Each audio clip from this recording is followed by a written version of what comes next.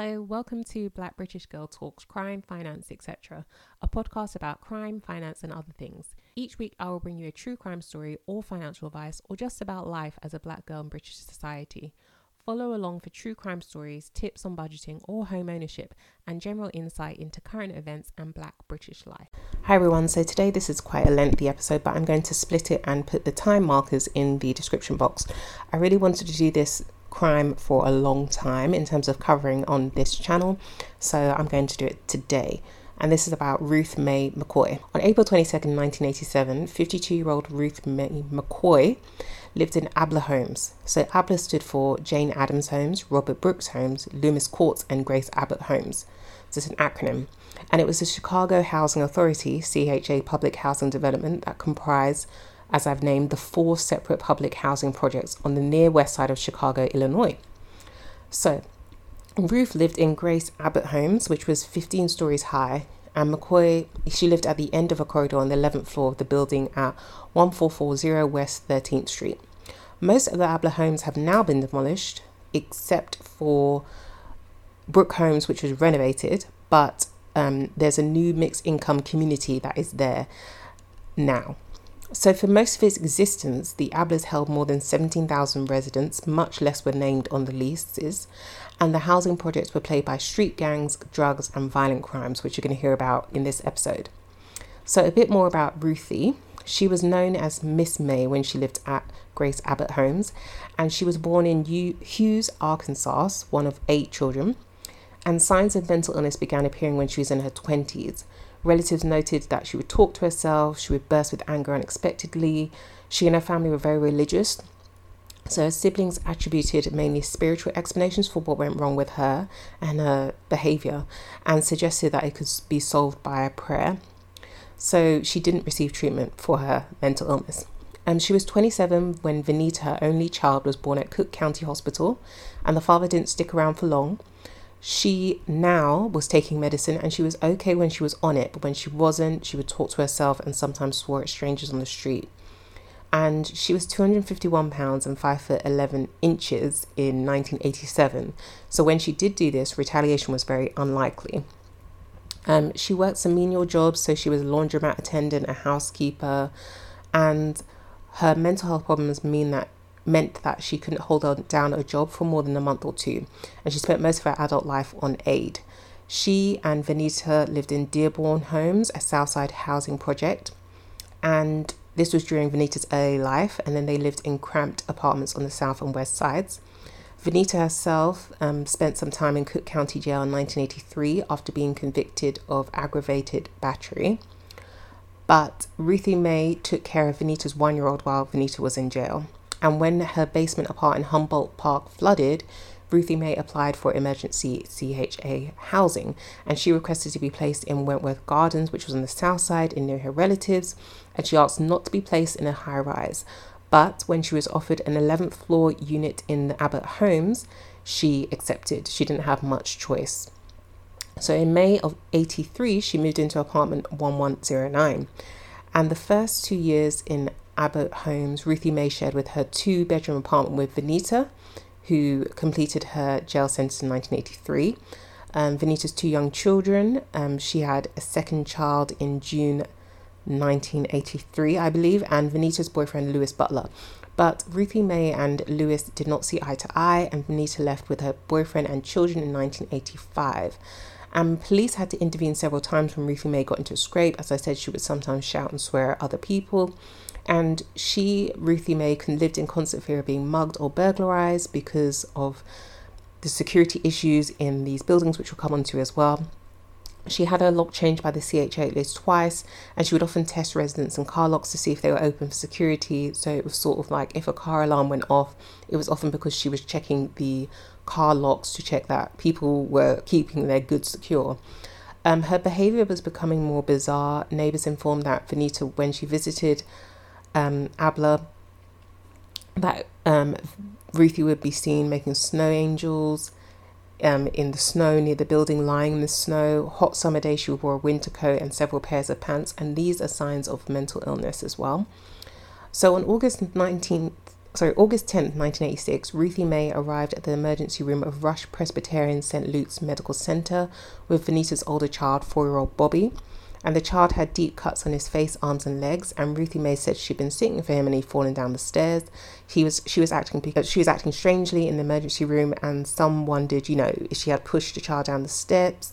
So DCFS was called, and when Ruthie Mae got wind of this, she went berserk. She had to be put in restraints.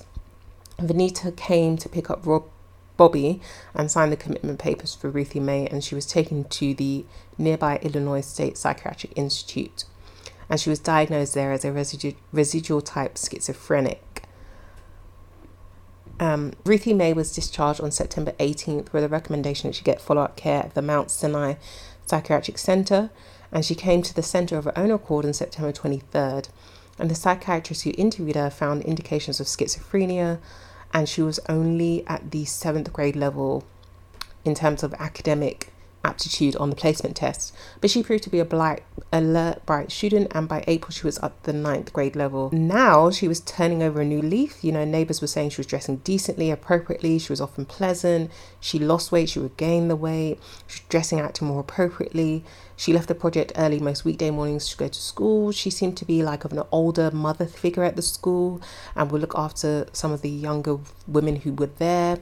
So things were looking up, and with the help of Social Security field representative and staff members at the Mount Sinai Psychiatric Center, she got approved to receive Supplemental Security Income, which is SSI, federal aid for the physically and mentally disabled. So this raised her monthly income from $154 from this what she'd been receiving from general assistance to $340. And the first check was sent in February 10th, and because it was backdated, it was huge, and it was a check for $1,979. So Ruthie was going to use her income to get out of public housing. She did buy a few things. She bought a plain winter coat, a few other clothes, some inexpensive household items, and people in the projects noticed. So, which is a bit worrying because security's concerns maybe she could become a vulnerable victim of burglary. But some people also, like a Baptist preacher from Fort Lauderdale, an Ohio minister, and a New York minister, wrote to ask for donations. So it was known that she had come into some money, and her daughter Venita discouraged Ruthie from sending anything. So, going to April 22nd, 1987, Ruthie called 911 at 8:45 that evening to report that someone in the apartment next door was coming through her bathroom cabinet. So you're going to see a transcript of this 911 call. And as you can see, the dispatcher doesn't really seem to take her assertions seriously. And due to that reason, they contact the police but state it's a disturbance with a neighbor and not a break-in. So because of that, police did not arrive immediately.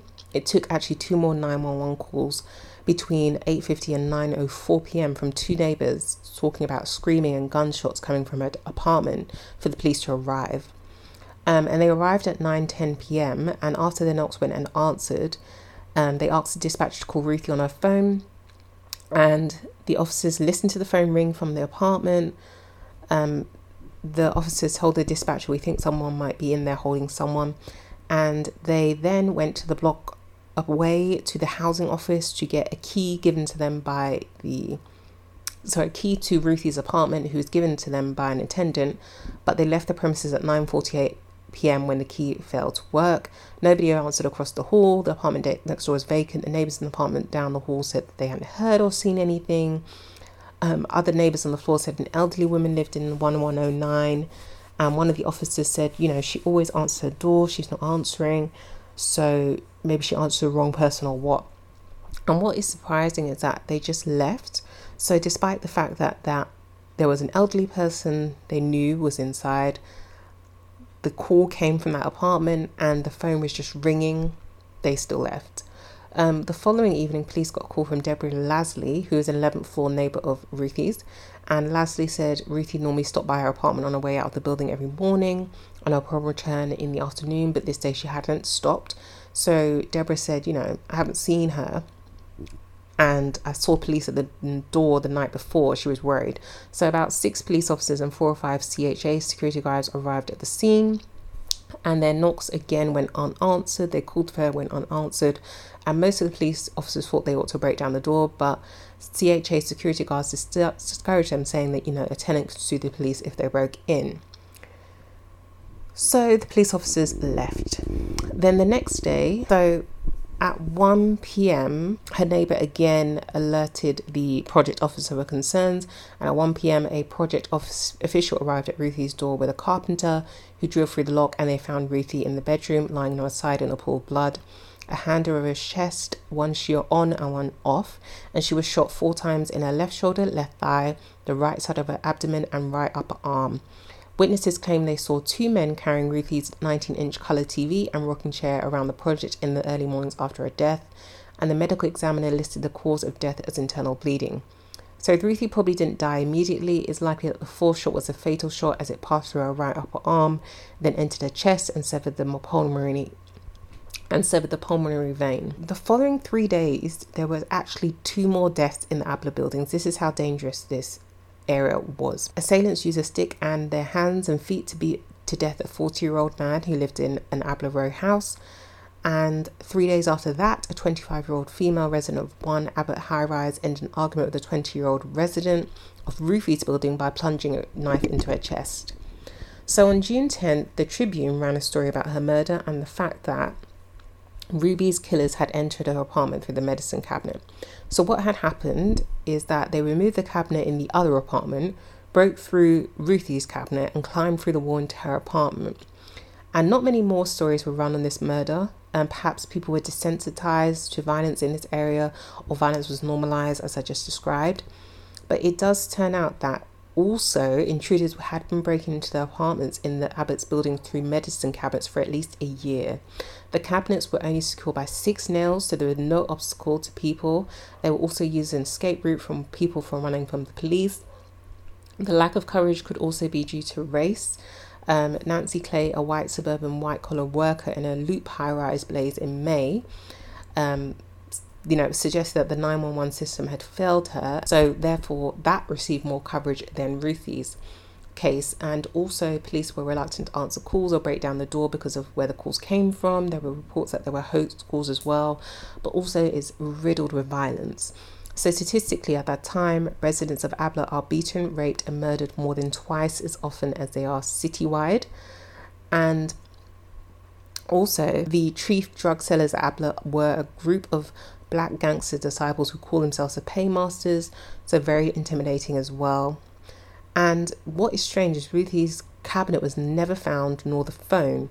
So that indicates that perhaps the people who killed Ruthie were in the apartment at the time the police arrived, because remember they heard the phone ringing, and the phone has never been found when they actually found Ruthie dead, or they returned, which is even more frightening. So 2 men, Ted Turner, who was 18 at the time, and John Honduras, who was 21 at the time, were charged with murder, home invasion, armed robbery, armed violence and residential burglary.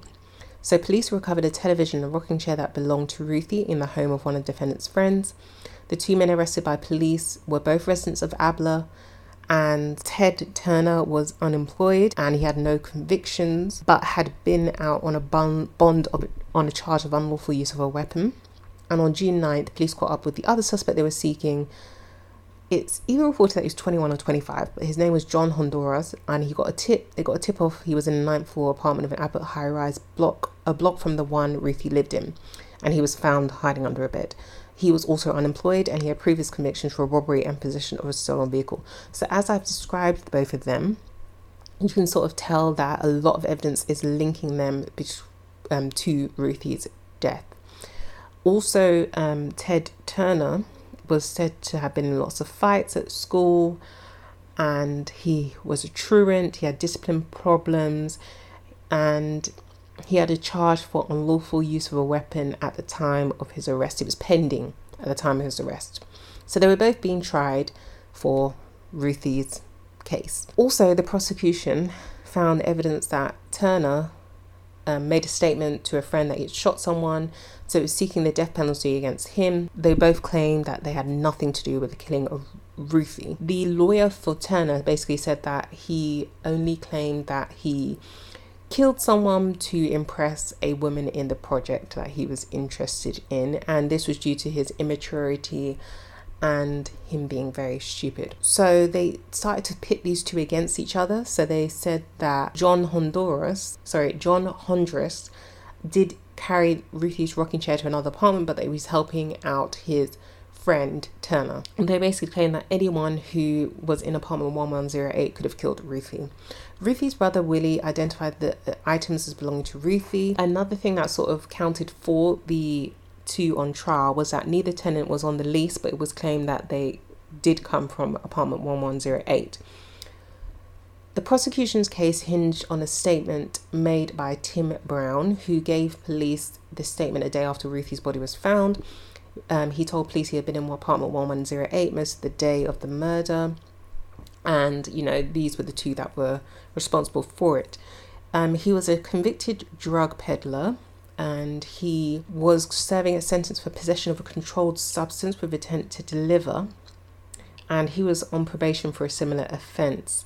But he said during the trial that he made the statement with the abuse of the police that was standing there. So this evidence is so weak now by Tim Brown.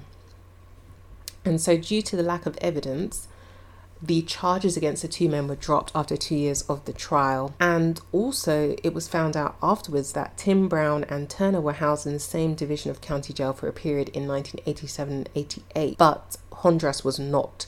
But it suggests that maybe there could have been some discussion and coercion for Tim to testify in Turner's favour. The charges were dropped, and the last that was heard was that Vanita, Ruthie's daughter, was going to sue the police and the housing association, I believe, to state that they were responsible for the crime, but it's unknown whether there was a settlement was reached or whether they were found culpable of Ruthie's crime. You may also notice that Ruthie's crime has a legacy. So if you watch Candyman, there is a section of the film which was inspired in some parts, which sounds so strange, by Ruthie's murder, where they come through the bathroom cabinet. And if you've noticed on TikTok, there was recently something that went viral about a New York resident who removed her medicine cabinet and found that there was a hole directly linking into the apartment next door. So there is much more legacy. Actually, I will link in the information bar from Ruthie's murder. Another one being an excellent book about the way in which we can change housing to make it more secure and less crime ridden. Very, very interesting book about defensive space and how certain housing projects have since been modified to ensure that there's more natural surveillance and more community between neighbours to ensure and sort of protect neighbours from crime and residents from crime as well. So it's really, really interesting. And in some ways, it's sort of built a legacy that we're trying to, or that people have strived to prevent this from happening again. So it's almost like her death has not been in vain. However, I would like to quote the following sources that I used for this episode. So that was Reddit, Wikipedia, and ChicagoReader.com, which is an excellent article, and I will link that below as well. Get your fix every week by subscribing to Black British Girl Talks wherever you get your podcasts. Any pictures or further information concerning each episode will be on Instagram. Follow me on Instagram at Black British Girl Talks. And as always, if you have any questions, DM on Instagram. Until next time, goodbye.